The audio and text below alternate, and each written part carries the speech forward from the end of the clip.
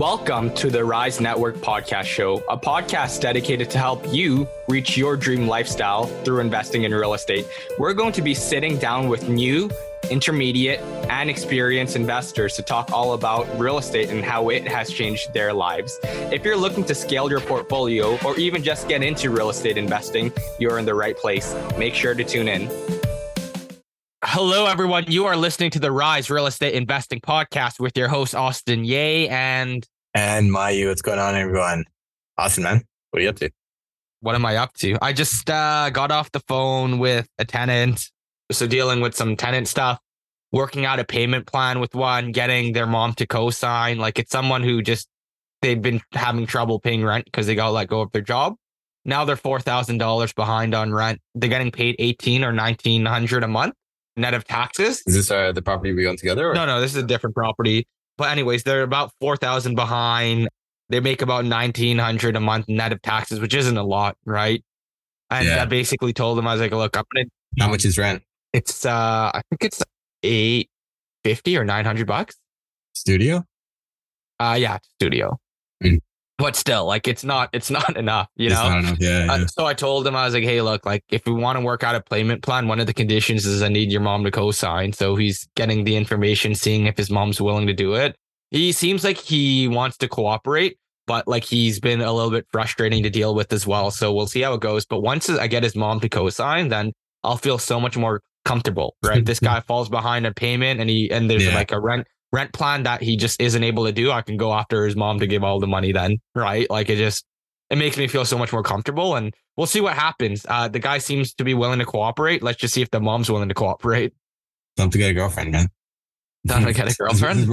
This world's not meant for single people, bro. Like how are you supposed to pay $850 on earning $1,600 take home?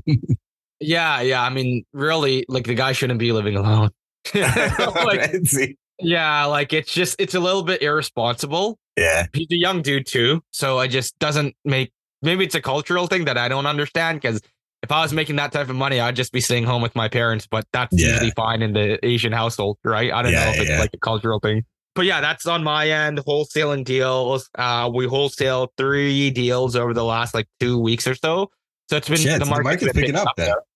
It is picking back up. Like investors are jumping back in the market for the right sorts of deals. It's still definitely slow. Like it's not like fast by any means, but it is better than it was before.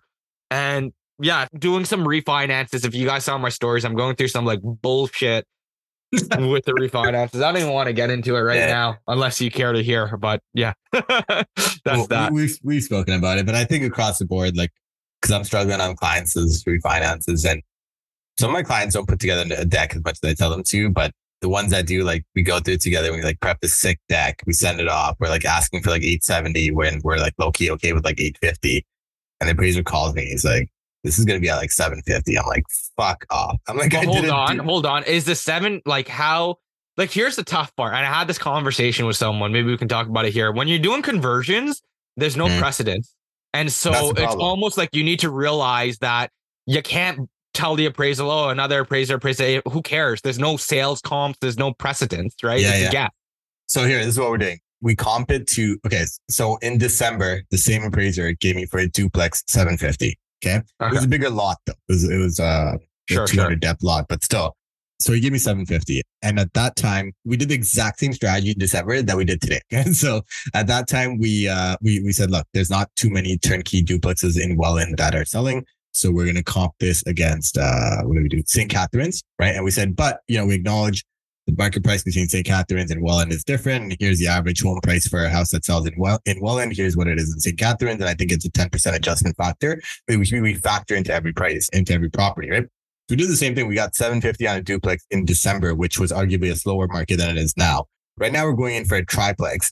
The problem is there's actually more fucking sales now. Right? Because there are sales in Welland, he's like, we can't look at St. Catharines. Yeah. And he said, there are duplexes and triplexes that have sold all sub 750, but they're not renovated. But he said, we can't ignore these Welland comps and now point to St. Catharines, which I kind of agreed on. But I was like, bro, how did you give me 750 in December? And then now you're telling me a triplex turnkey is worth the same price that a duplex was 3 months ago. Yeah. So we're going to order another appraisal. I think It is what it is. This is It my is. go-to appraiser I guy. had a conversation with an investor about that. I was like, look, when you're doing these sort of conversions, you are taking a huge risk, right? Because price per unit on something that is built as a triplex originally, maybe it's 100 years old, given that. Still, like those are your comparables, right? Like there's not really much conversion sales going on there. So it becomes difficult to value the exit value. So with my example, I'll give it like really, really brief, but I had a 3-unit in Sudbury. So it's a duplex with the in-law suite in the basement. I talked about it in my stories, but the appraiser appraised it to properties that were in Donovan. If anyone knows Sudbury, Donovan's not a great area. And mine was in New Sudbury, right? The closest comp was about I think it was a 35-minute walk away.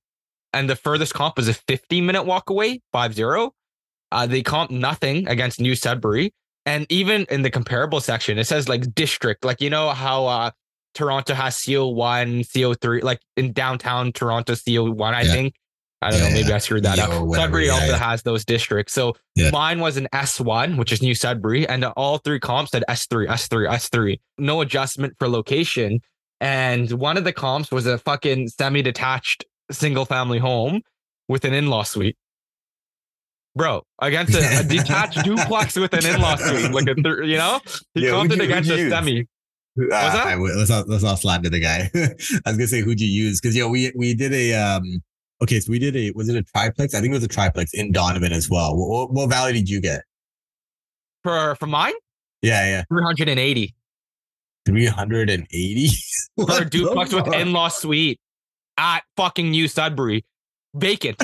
Well, not vacant, but now 2 market rents, and one of them were tenanting at market rent. Yeah, this game is fucked up, man. What were you gonna say? What did you get? We got 500. We were pissed. Yeah, we were like, just imagine me, man. I saw that, and I was like, how are you a competent appraiser comping it against a single family home, semi-detached house? Right? Like, anyways, I don't even want to get. And then there's another appraisal that like we're getting, like our 5-unit in Windsor right now. I was telling you, but that one got screwed up as well because they did it based on comps and not based on income, really. Right. And then we're able to get the guy to do a little bit of an income approach, but he took 22% off the top line. So like he used 5% for vacancy, 5%. He used 5% for repairs. He used 5% for CapEx. And then he used 8% for property management. He took that's aggressive. 22% off the top line is insane, right? Yeah. Usually CapEx repairs you go like 6%, and both of them combined. Yeah. Right. Yeah, but he went 10%, and vacancies 2%. He went 5%. So he went really aggressive. 22% variable, and then the rest were the fixed expenses being cut off of it. Yeah. And then used a 6.5 cap. On top of that, that's pretty high, no? For I don't know if Windsor's trading that high. Yeah, for East Windsor turnkey, 6.5 cap East plus 22% off the top. So obviously, like it wasn't what we're looking at. So it came in at 900. But this is the risk I'm going larger multifamily, though, right? I guess that's actually in line with our guest today, Alan. But I think when you get into these bigger projects, like every appraiser is going to have their own assumptions and their own variables that they use, and every lender is then on top of that going to have their own fucking shit that they have to use, right? So the world of unknowns becomes drastic, but as long as you don't need to like pull out every single dollar, then I think it's okay. But if you're in a situation where you need to, and JV partner probably wants everything out, right? Yeah, I mean, appraisers are going to do whatever to appraise things low. Yeah. So it's you just need to have some exit strategies in the background, whether that be going through another lender or getting a reappraisal or figuring that out, right? You want to reduce the variance and the noise of appraisal values coming in too low. Anyways, enough about our life and what we're going through. We're going to jump into today's podcast. We're having a part 2 session. This is with Kellen James. If you remember, Kellen was on our podcast, I think in episode 18 or one of the first 20 episodes for sure. Go back and revisit there. But one of the cool things about Kellen is that he owns over 80 plus units, no joint ventures. Everything is like owned by himself. And it's a portfolio that he's accumulated over the period of, I think it's like 6 or 7 years now. Imagine that, over 80 units in 6 to 7 years is incredible. And it's in London, Ontario. We get into so many interesting topics today that I don't think many guests really speak on, like the value of growing a real estate portfolio yourself, growing stable in a market like this, or like growing your portfolio nice and slow, which Kellen even gets into some of the mistakes he made in the past, growing too aggressively and how he would change things in today's market. There's so many interesting topics that I just really don't hear investors talk about. So honestly, one of my favorite conversations that we had in a little bit. Know that you guys will enjoy this episode. Leave us a 5-star review. Share this with a friend if you enjoy this podcast, and let's get into it.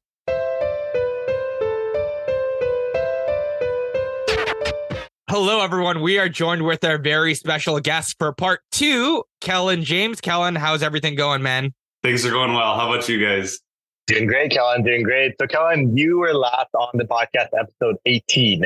That was almost 2 years ago. So I'm sure there's a lot of new listeners that, didn't listen to the first 50 episodes. So why don't you give everyone a quick rundown on yourself, who you are, your investing journey, and then we'll almost jump ahead to what you're doing today and so on. Yeah. So I'm Kellen James. I started investing in 2016. That was when I did my computer science degree. I worked in the tech world for up until then, and I started investing in my first duplex at that time. I knew I wanted to kind of reach financial independence, and originally my thought process was through index funds, that sort of thing. And I decided, actually, I'm probably going to dive into real estate. So I bought my first duplex and I did the very typical live in one half, rent the other, and then moved into the other side, did the same thing, renovated it myself. And then I got into the 20% down, everything else from there was 20% down. That first one was 5. And then just kind of continued burring from there. So I think last time we talked, I don't remember where my portfolio was at, probably 52 units or something like that around then. As of today, I'm at 83. It got up to 88 and I've kind of sold a couple recently. I've been actually in a stabilization, deleveraging stage recently. But yeah, so 2021 was a year when I bought 51 units. So I sold some and then I ended up buying 51 units. So my portfolio at this point is there's been a lot. We've turned over 30% of the new acquisitions. We need to continue turning things over and getting things stabilized. So that's sort of where things are at. And as of now, still 0 joint venture partners and not massive amounts of private debt either. So really just trying to keep things simple and safe and scalable for the long term. So just burring multifamily properties and all in London, Ontario. Awesome. There's a ton to unpack there. Mario, you look like you wanted to say something, or could I? No, he just literally addressed the last point that I was going to say. Is your portfolio still all in London, Ontario? But so I think the earlier episode, we would dug into some of the earlier properties you bought, the single family, the duplex, the triplexes, and so on. 2021, you buy 50 units. Walk us through that, because I don't think we would have covered that. What was that process like? I'm assuming you're not buying 25 duplexes. You probably bought some larger multifamilies, and those require bigger checks, huge checks, right? Sometimes you're putting 25, 30% down payment. So I'm just curious to walk us through how you made that switch, mentor hurdles, stuff like that. Yeah. So 2021, I sold 5 buildings. That was 15 units. I sold off some duplexes and triplexes and one 6-plex that I knew it wasn't something I wanted to hold for the long term because it was illegal. It wasn't zoned properly, and I didn't really think it was possible to get it approved as legal. So I thought, let's liquidate some of this stuff and put it towards some new acquisitions of larger buildings. So the buildings I bought 2 8-plexes, an 11-plex, and a 24 unit, and all with no partners. So yeah, the checks were ridiculous. Luckily, I had a really significant amount of equity that I pulled out from the sale of those other properties. I don't remember how much, but it was over $1 million for sure of capital, well over $1 million that I put together. So I know that I also remember my tax bill, which was about $360,000 because of the capital gains. So that was oh yeah, that's why burring is so important. You never sell and then you don't have to pay that tax. It was whoosh, that was a huge tax bill. So, paid off that tax bill, and then the money that I did have remained that I had left over after tax was put into all those acquisitions. So I remember even the 24 unit building alone was over $1 million down just for the down payment. And again, no partners, just me. So these were all pretty significant acquisitions. And one of the 8-unit buildings I bought ended up being probably my best deal, maybe on par with some of my other best deals, but bigger, which was nice. So I bought that building for $600,000, which is completely absurd for 8 units. Wow. It had 9 separate meters, all 1-bedroom units, and a huge lot. And it was in the core of London and near in the Soho neighborhood, if people are aware of it. So it's like a C neighborhood type of thing, or in London, but you can actually get perfectly high quality tenants in those neighborhoods when they're renovated well. So it's kind of the sweet spot. So I bought it for $600,000 on market, and I put probably 400 into it. So I was in for about $1 million, and it reappraised at 1.75. Wow. So yeah, that's incredible. What deterred people from taking down that deal? Because you got it at a fantastic price. Yeah, there were no photos in the listing. The listing said bulk metering, so it implied that there's only 1 meter. And then you go and look and no, there's 9. It was actually a long story, but I won't tell the whole thing. I knew the sellers off market. It was a large, well-known family in London that had been around for 50 years. They sold off their entire portfolio, thousands of units, something like that. And I was working with them off market. I did buy one of the 8plexes from them off market. And then they eventually were starting to put a package together. They wanted to work with a broker. And I was like, I'd love to get one of these done privately. And they're like, no, we're getting all these appraisals and stuff on them now. And so then it ended up going on market, but they kind of flooded the market, which was interesting because at that time, things were still really quite hot, but they flooded with so many multifamilies all at the same time. Some of them got picked off, and this one sort of flew under the radar for the most part somehow. And they were listed at $750, which I thought was already amazing. I mean, it had like, it all rented for like $600. So the rents were terrible and it was difficult, like the financing, I suppose, was a little difficult, but I mean, I saw the opportunity in it, and I ended up, I put an offer in $150,000 under asking, and they just accepted it. So I guess it shows, wow. It once again just shows the value of just put in offers, Yeah. Yeah. What's funny is if you were to do that deal off market, you would have actually probably paid a little bit more because you wouldn't want to have them risk it to throw it on the market. So it worked out really well for you. Yeah. Now, one of the things that a lot of people don't get into is obviously the stress and the headaches of buying 50 units in a year, especially if you're doing it yourself and you're trying to minimize leverage. Obviously, if you're buying to that scale, you need to take a decent amount of leverage to scale up.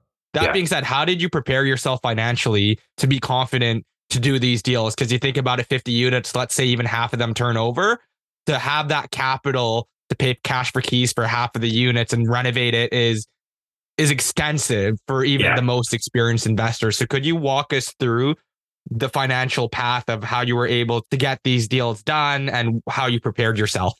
Yeah. So I'll be honest, this was one of my lessons learned. That was scaling too fast for not having any other equity partners. Like this strategy of investing with no partners, it needs to be done slow and steady over a long period of time. That's really the only way to approach this. Historically, I've been buying in waves and then I'll have stabilization years. And so when you do that, you can acquire a decent amount of capital and then go on a buying spree again.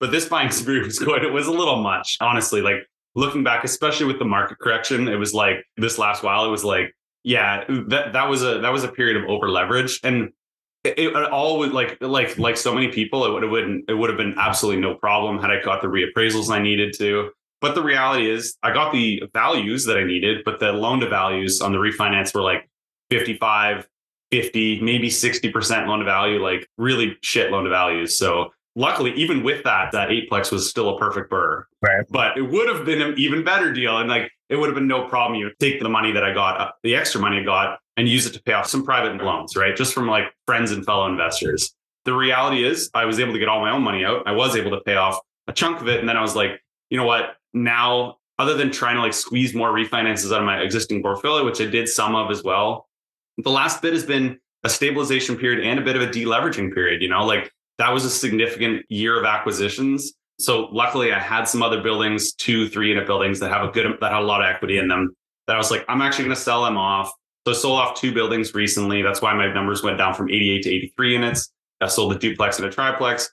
And that's just hundreds of thousands that I could just pay off private loans. Because like there is a situation where I could go, yeah, I could kick the can down the road. I could hold onto this money. I can understand that in the long run, this will work out. But I really think that I want my portfolio to make sense, not only in the long run, but month to month as well. So I think that's an important part of scaling a portfolio over the long term, because that way you can ride through periods like this.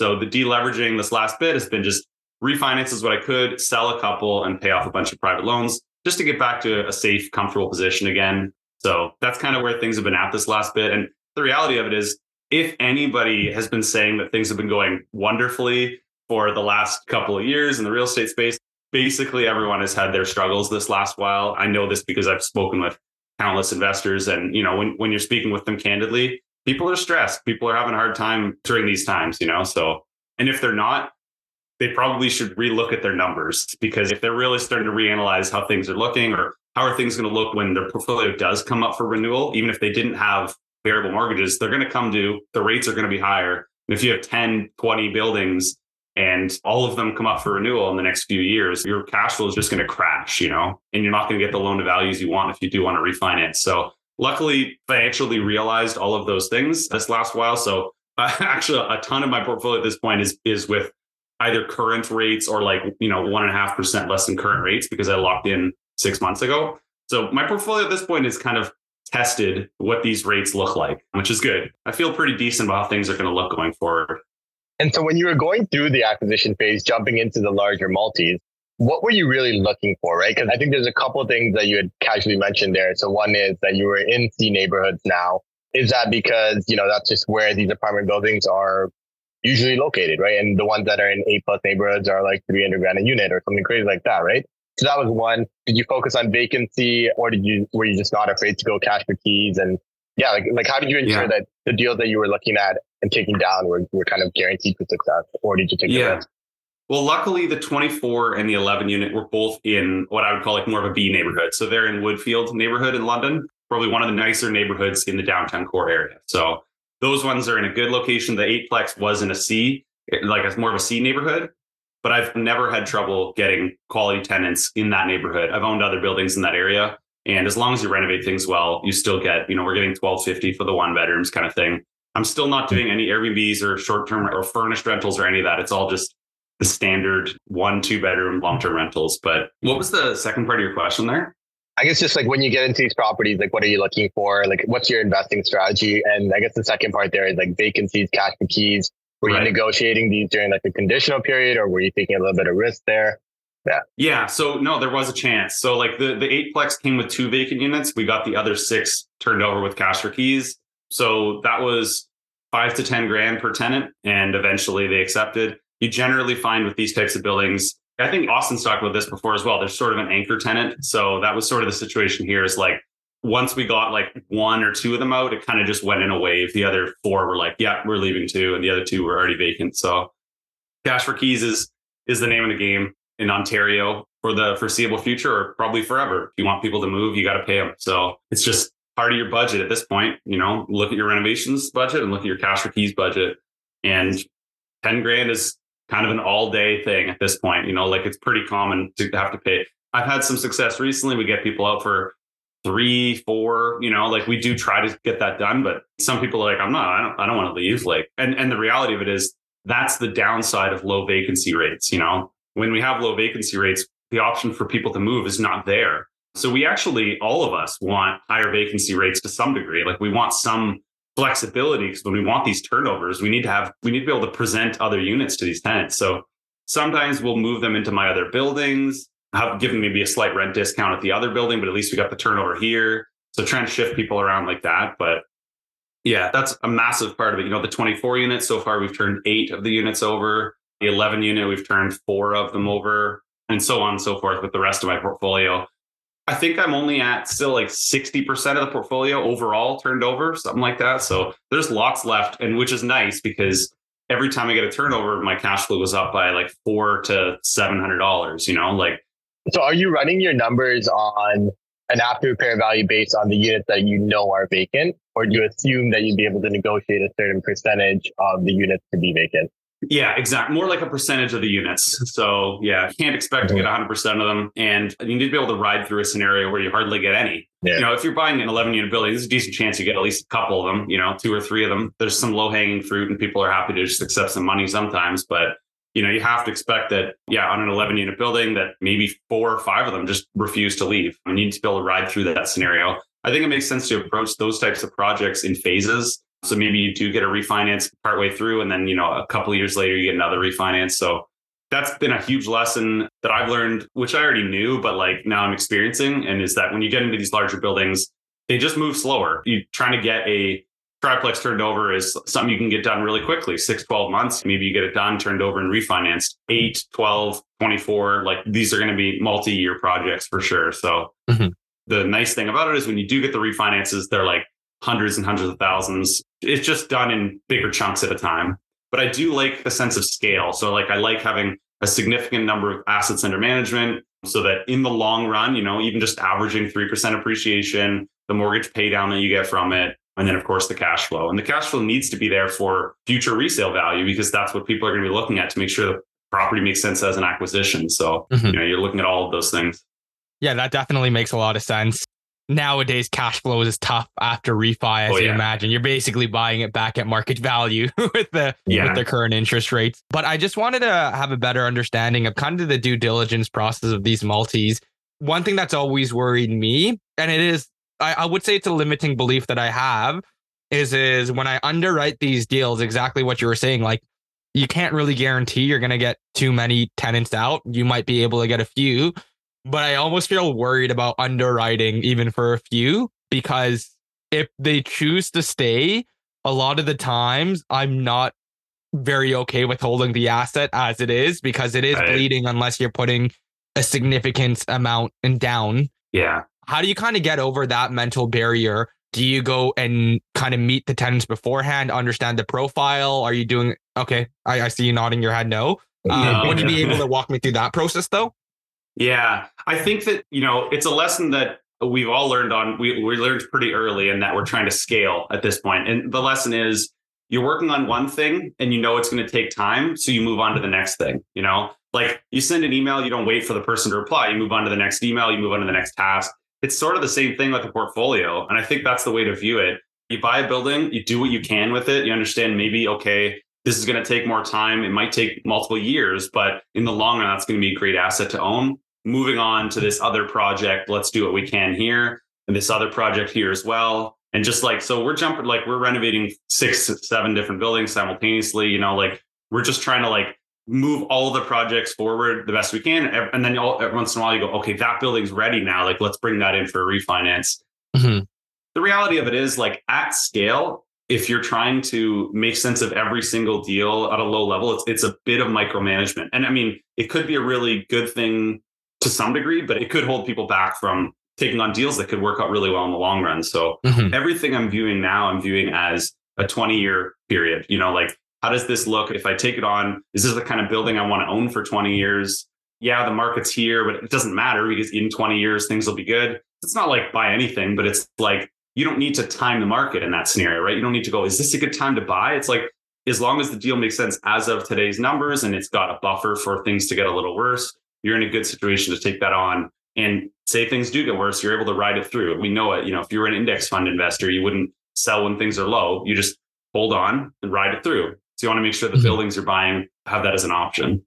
Gotcha. So part of me thinks, because I'm going through the same kind of mental hurdle, which is why I find it super cool that's what Kellen's talking about. But I think we're used to doing single family duplexes, triplexes, where it's get in, get out, really quick, the faster you can do it.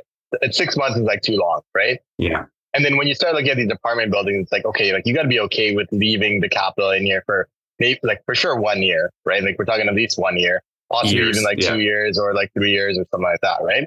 So I think it becomes a little bit easier when it's not it's almost kind of made up money, right? You're selling this property, Kellen sold a bunch of properties that just had a bunch of equity in there. And in theory, that equity wasn't being turned around anyway. It was just kind of sitting there, right? So if you take that parked money and you just park it in a better, more efficient vehicle, and if it sits there, it really makes no difference. The difference kind of comes when you're a new investor and you've got $100,000. That's all you have, and you got to recycle it as fast as possible. So that makes a lot of sense.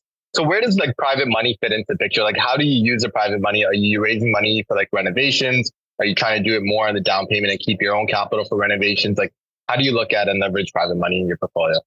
Yeah, more so for renovations, but I've definitely had situations where it's for down payments as well. I really like to avoid too much of that going forward. That was a great lesson learned during all this time, because I've been unwinding a bunch of it, right? That's what the 2 sales were for, pay off a bunch of private loans. So it's just I don't want to have situations where I don't have to, but it makes sense to me to have to sell right now, So I sold a couple. It wasn't a great time to be selling. I'd rather have just hung onto those for years to come. So you don't want to put yourself in a situation where you're maybe I should sell that building right now. Luckily, none of it was ever at a loss or anything. It was always significant wins because I've owned the buildings for a few years or whatever. But yeah, private money, it's generally just done. I've just been doing it through promissory notes, just private loans through friends and fellow investors. And they're always one and the same because most of my friends are real estate investors. So if you establish yourself as somebody out there who's trustworthy that you can loan to, then things are fine. But I really urge most people to be extremely, extremely cautious, or if they're even considering loaning out money on promissory notes or even in second position, especially right now. So, and the reason is like, I've always considered myself a fairly competent investor. And even I was like, ooh, like I'm not particularly a fan of how these numbers are looking right now. And I had to make my correction. And like, these were, you see, like some of these deals were fantastic. And even still, I'm like, that didn't work out quite the way I wanted. So like people who are buying deals that weren't absolute home run, rate like unicorn deals, it's like, man, like there really would have been going through some stuff during this time. And the only way that people can get out of it is through other cash that they had sitting around, hopefully from success in other realms. But yeah, so people need to be extremely cautious on the loaning side of things.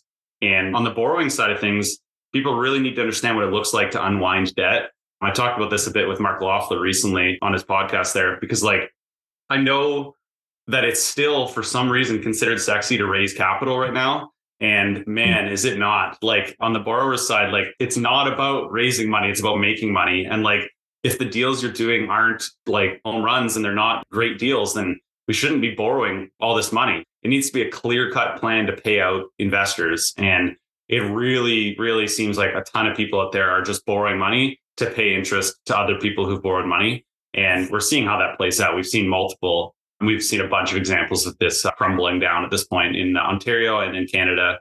And so I'm trying to urge people both on the borrowing side and on the lending side to be extremely cautious, because I've unwound a bunch of this debt recently and I saw how difficult that process was. And I had nowhere near the amount of debt that some of these other people have, like I'm talking $500,000 kind of thing. It was like, oh, cool. I'll sell a duplex and a triplex, pay it off.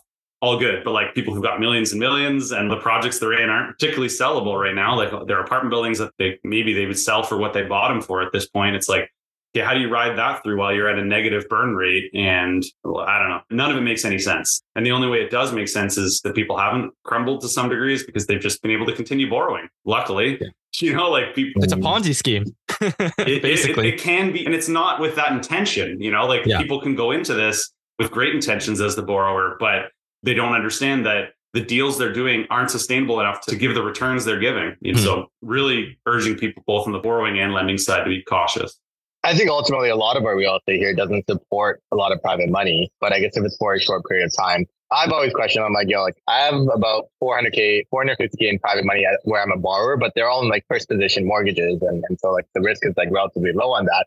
But even when I like borrow private money, I'm like, fuck, how am I going to like pay this? This is like a $2,000 or $3,000 a month bleed out of my own pocket, which is like, sure, I've got like my other source of revenue and stuff. But when you're like full time into real estate and grinding away at it, real estate doesn't pay well until you like get paid on the tail end.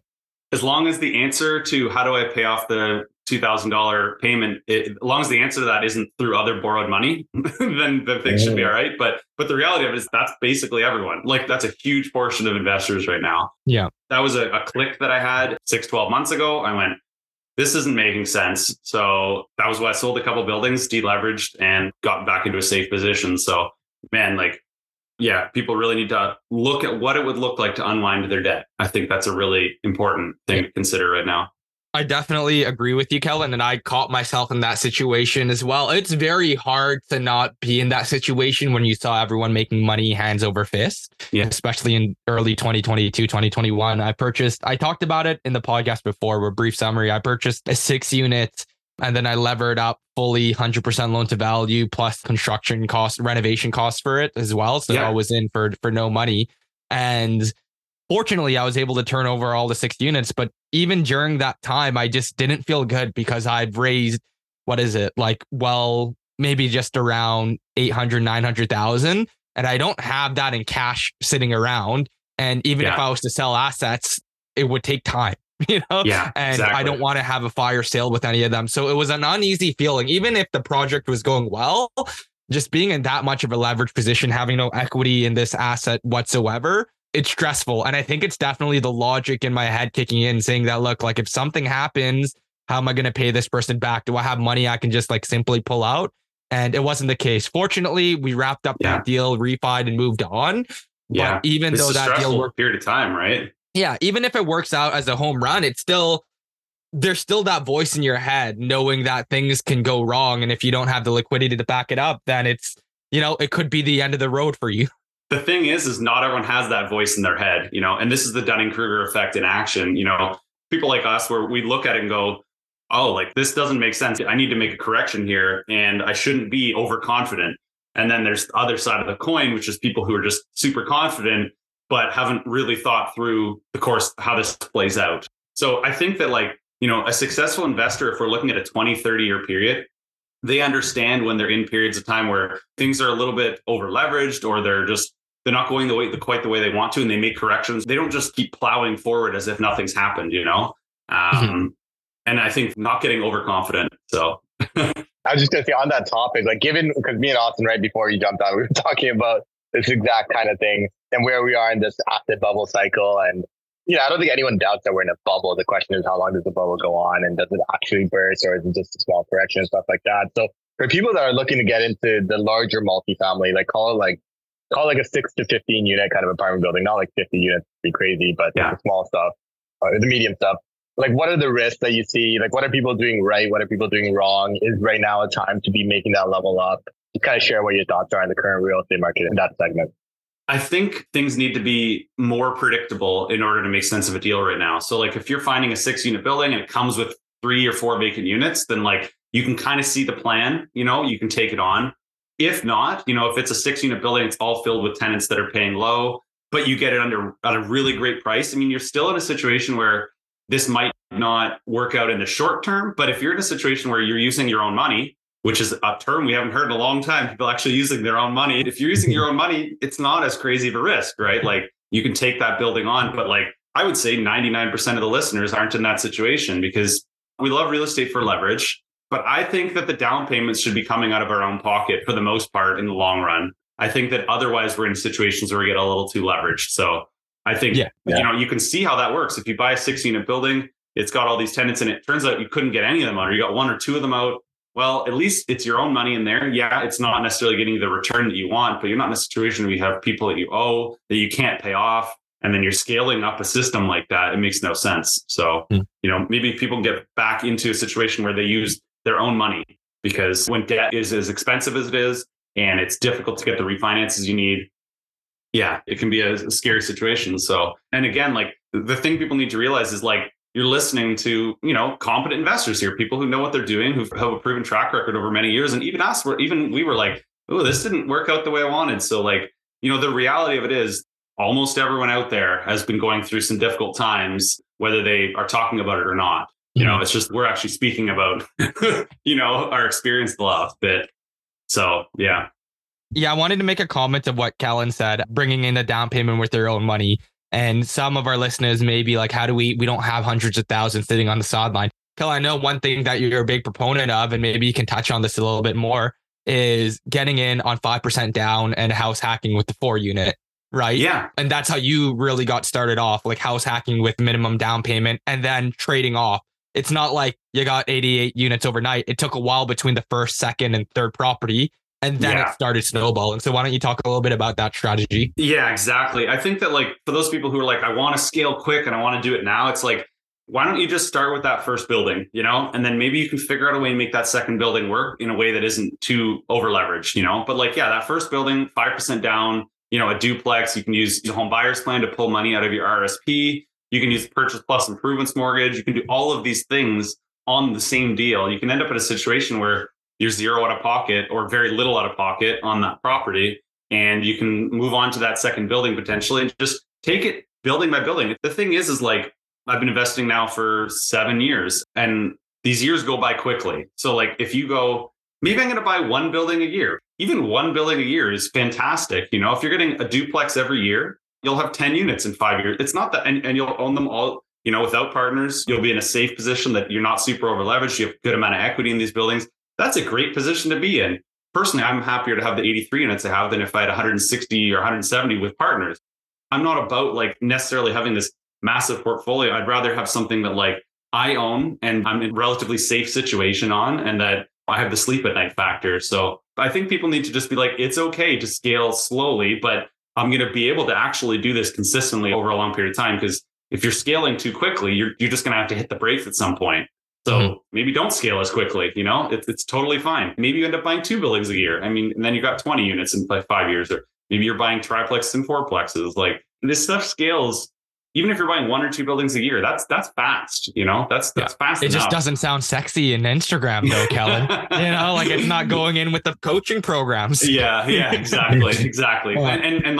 And that's such a hard thing because I do coaching and the reality of it is I turned away so many people because people are like, I want to scale really fast. I want to do this because they see I have a large portfolio. It's like I did scale relatively fast, but first off, we're in a different market right now. Yeah. Second off, these deals need to be fantastic in order to scale that fast. You need to be riding a bit of a wave. We were riding a wave for all those years, I'm not scaling as quickly right now as I was in 2020, or anything like that. At this point, with my coaching stuff, the only people I take on for the most part are people who have a decent amount of capital, their own money. They're not I have no money, but I'm willing to raise a bunch. I'm like, sorry, I don't think that you should do that. That's not my advice to you. I'm a little frustrated when I hear about stories, a dozen plus stories from people in other coaching programs that are using half of their money to pay for the program. And they're left with barely enough to buy a property. And then the property they buy, the expectations are completely off.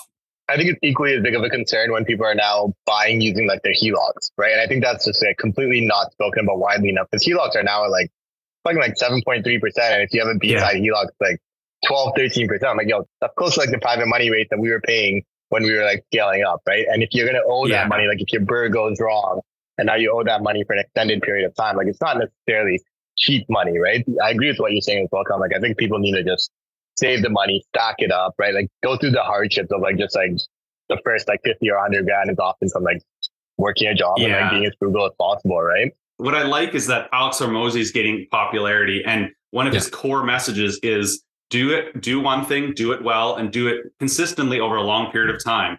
That's been my message for years. That's all I've been trying to tell people. You don't need to be taking on all these partners and scaling this portfolio in this massive way. And it's no, just do one thing, BRRRR, in whatever market you're in and do it consistently over years and years. And that's all I've been doing since 2016. And one other point I wanted to make is the debt you are borrowing, what is the availability for renewals? Because the reality is with private loans, those things come up for renewal. You're borrowing on a 1 or 2 year term from someone on a promissory note or whatever it may be, or now coming due, how do you pay them out? If you're borrowing at least with a HELOC and things like that, at least that money is not coming due necessarily, as long as banks are doing fine. So when are things coming due? And if you have debts that are at least you were saying, yours is a private loan, but it's in first position on a property, odds are pretty good they'll be open to a renewal when it comes to term if needed. But some of these other things, they're coming due and you don't want to be the guy who's I can't pay it out. I don't have the money, You just go and raise more. That's what everyone else does. No, you got to keep feeding the Ponzi. I've never done that. So that's the long-term investing side, which I think makes sense. And I know you briefly touched on, that you're not really an Airbnb. I don't think you really split too much or anything like that, right? But just, I guess, based on the students that you've, what kind of strategies are working for newer investors in today's market? The sweet spot seems to be maybe a 3 or 4 unit building that ideally comes with 1 or 2 vacant units. Something like that would be a great property for someone to take on. You're still able to get residential financing on it. So the rates are going to be a little bit lower. You're not getting into stuff that's too big because when you get to 8+ units, a lot of times property taxes start to skyrocket. There's some degree of momentum that you can have. I mean, those first few deals as an early investor need to have some degree of momentum. Otherwise you get stuck. You buy a deal and you're now I'm out of money. I didn't get any of my money back out. I can't buy the next deal. So there needs to be momentum and it needs to be safe. Those first 1 or 2 or 3 deals need to be quite predictable. You don't want to be in a situation, and I've seen it, where you get a deal. It turns out, man, I can't get these tenants out. I have no way where I can get my money out. And that was all my money. And it's you might be stuck there now for 3 to 5 years. So things should be relatively predictable. So whether you're putting offers in, requesting vacant possession, maybe you can find something that already has vacant units. It's such a good deal that you can budget for up to 20 grand or something to pay 10, something where you're I know I have a pretty decent chance of getting some tenants out here.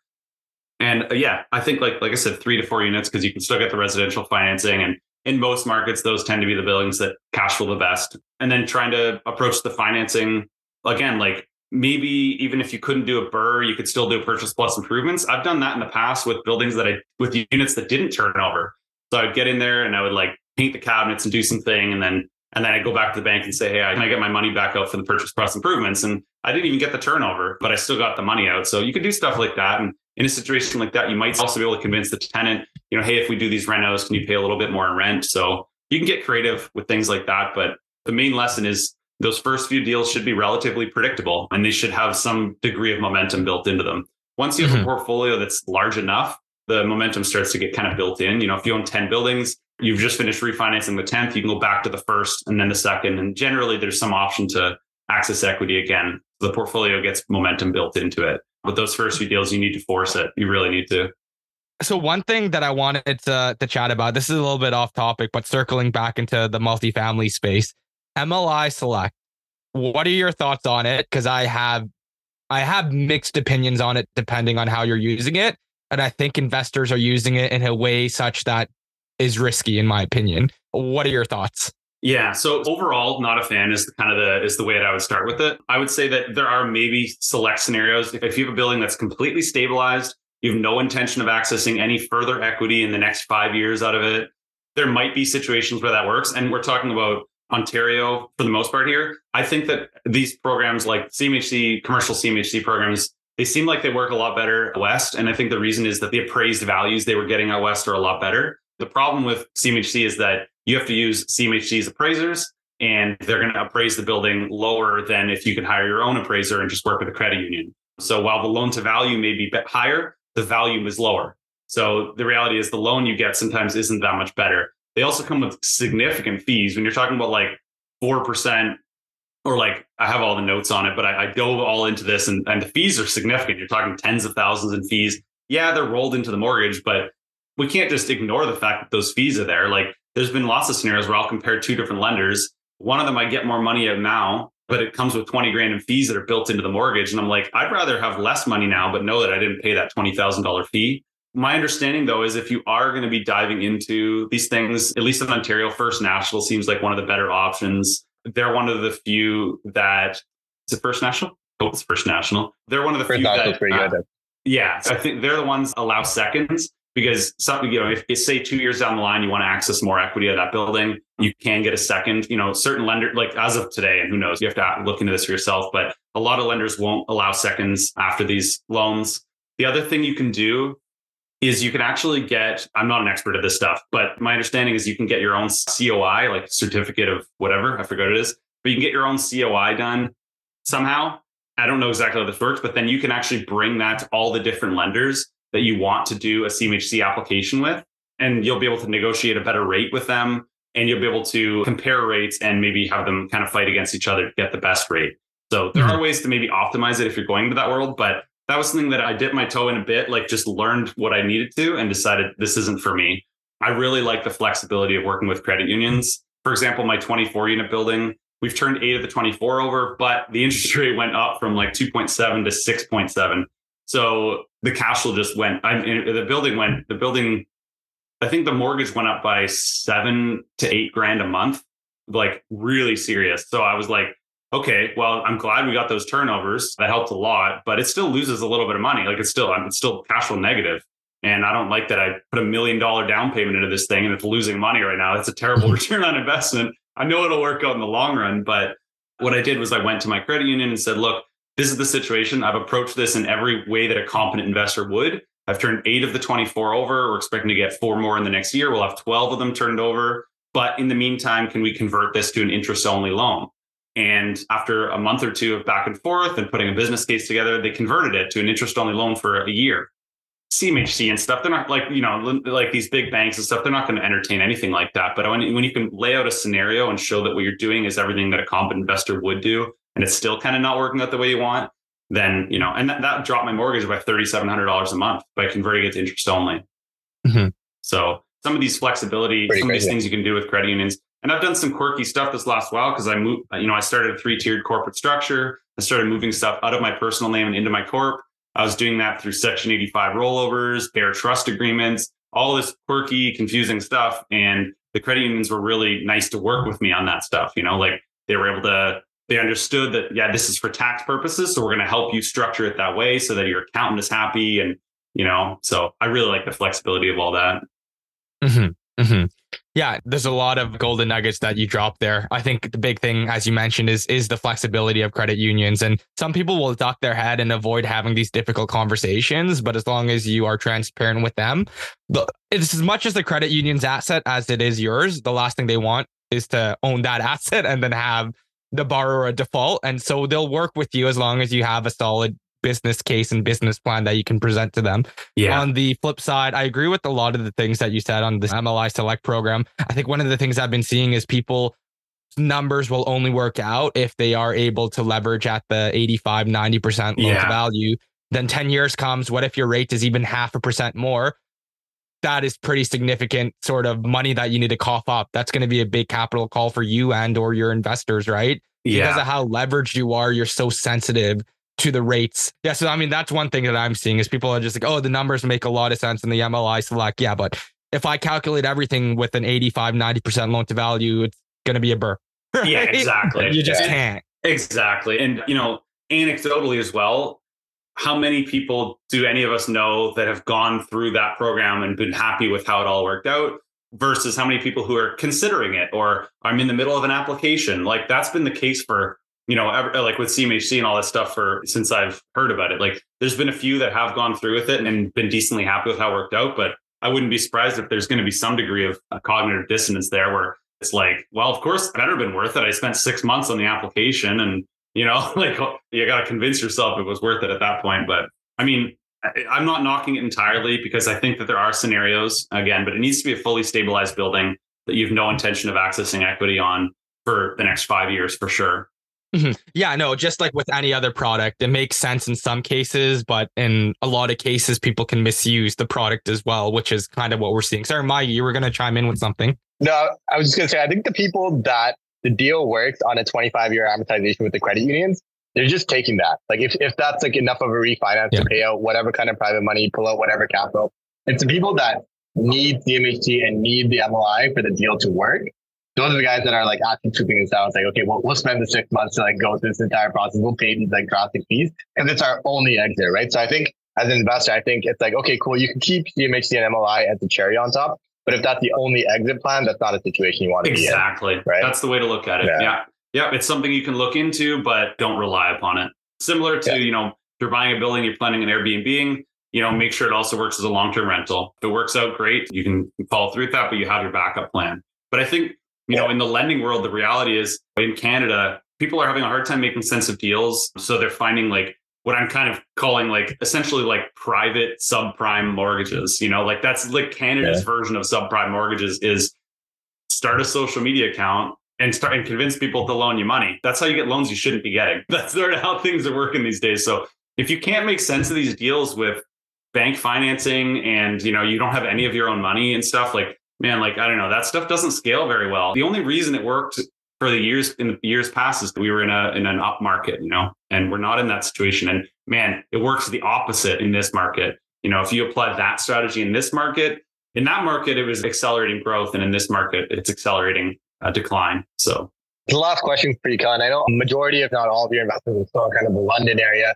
I'm curious your outlook for that area, any kind of like macroeconomic trends or like employment changes or like anything that's changing in the London area that you want to bring to light. I'm just curious to learn about different markets. So, yeah.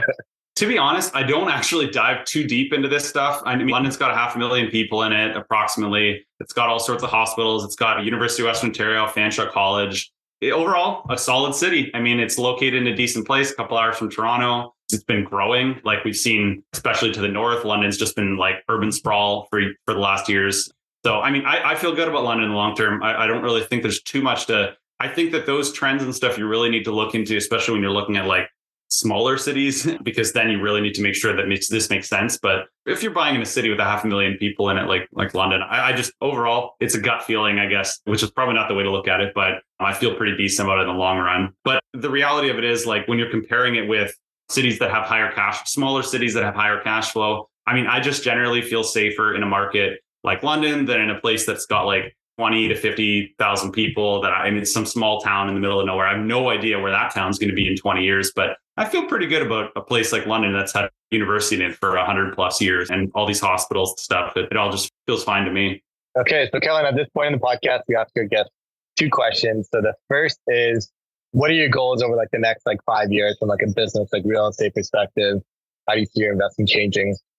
Same thing I've always been doing. I'm going to continue scaling slowly with no partners and focus on the large multifamily space. So I'm in a stabilization period right now. And then ideally I'll get back into an acquisition phase in like, 6 to 12 months or something like that when I've got some liquidity, and just continue doing the same thing I've always been doing. So 5-year goal, I don't have any specific number in mind. I don't have like a goal number of units or anything like that. Although in my head, I suppose it would be nice to hit the 100 unit mark. So I'm not too far off. It'd be kind of nice to pick up like actually I have that 8-unit building that I had the perfect BRRRR on recently. It has the potential to build a 12-unit apartment building, 3-story walk-up on that land without having to buy any more land. So that might end up tipping me over the mark. So, and then that just made that deal even better. So we have an application in right now with the city on that. So that would be my first development. That's exciting. I guess for newer investors in today's market, what's the main risk that you can see for them? I mean, we talked about a lot of them already. I would say the main risk is if they're taking on a deal that they don't see a clear plan. And if they don't see a clear plan, they need to make sure that they have, again, their own money in the deal and they're able to just ride things through. If you're borrowing the money to take on that deal that doesn't have a clear plan, then you don't have the option to just ride it through. So make sure that you have the option to ride it through, and ideally take on a deal that has a clear plan that helps build momentum. If you're not doing those things, that's going to be a high risk. And if you're not buying your own deals and you're choosing to lend, be extremely cautious in that space. Awesome. Yeah, great advice there. I feel like whenever we chat, there's just a lot of realness in the room because a lot of people like to pump real estate and just kind of talk about their successes, but there are a lot of obstacles to get where you are, right? And I feel like even for me in my journey, there are things that I've made that had a ton of financial gain, like decisions I made. But when I look back at it, knowing what I know now, I wouldn't have made some of those same decisions because like maybe the market just blew up and it just happened to, cover any mistakes I've made. Yeah. Right now, you can't afford to be making those same mistakes. That you almost need to be very precise when you enter and exit deals and have a clear game plan. One thing before, I think what I want to give you guys props for is being real as well with what's going on in your situation. If you're looking at this, like we all are from a personal branding perspective, hopefully we're also looking at it in a 10, maybe 20-year, future. And it's like, if people see us, not being real during times like this, then they're going to think, if the goal is that people can kind of trust you and know that what you're saying is the truth. So, if people see us ride through a period of time like this and it doesn't feel like they're being quite honest about their situation, like in the future, when whatever you've got going on, people are always going to have that bit of an asterisk beside it. So such an important part of personal branding is that you're just being honest. And the goal about this, and that's what, you guys have been doing, is just document your journey, and that's like the Gary Vee philosophy, just document your journey. It doesn't need to be always a win, and ideally the business can be structured in such a way where you don't have to be winning in order to attract clients or in order to attract partners or whatever. It's like, just have a situation where you can be real. So it's props to you guys for doing that. Appreciate it, man. I feel like I get a lot more engagement when I post my losses than I ever do my wins. That's when you get the DMs and the comments. Like, just keep losing money, man. Just keep losing money. Yeah, that's the scale. Scale that up. Anyways, really enjoyed chatting with you. If people want to reach out to you, connect with you, how could they best do so? Yeah, so my Instagram is the main way, Kellen James. I am going to get more into other content and other platforms soon, so maybe keep an eye out for that. Otherwise, my website is kellenjames.ca. That's where my mentorship program and stuff is as well. So we do 6-month mentorship. We do calls every couple of weeks. People can text me anytime and just try to walk them through whether it's their first, second deal, or a lot of my students are 5 to 10 properties. They're trying to scale up from there. So those are the best places to get in touch. We're actually going to have one of your students on when they're back from their 7 or 8 month trip, Elaine and Tommy. Shout out to them. I've been trying to pull them to come on, but I don't want to bother them while they're enjoying their travels. But that should be a super interesting episode. You should get Tony on as well. There's a bunch of students of mine that have done quite well. There's a few of them that have quit their jobs and are traveling now and stuff. So that'll be a good episode. Love it. Awesome. Yeah, and we're just for everyone out there, we are looking for guests for the 2023 year. So if you have interest in being on our podcast, hit us up, risenetworkevent@gmail.com, and we'll make sure to go ahead and see if we're the right fit to have you on. And again, Kellen, really appreciate you jumping on, man. All the best to you and your journey. You're always someone I can kind of lean on and look on Instagram for some honest advice of what's going on to cut through the noise out there. So keep that up, man. And if you guys enjoyed this episode, share it with a friend, show some love. Also revisit episode 18 where Kellen was on that episode too, to hear back on kind of his progress when he got started off and his intro into investing. A lot of value there as well. Until next time, everyone, invest smarter and live better. Take care, all.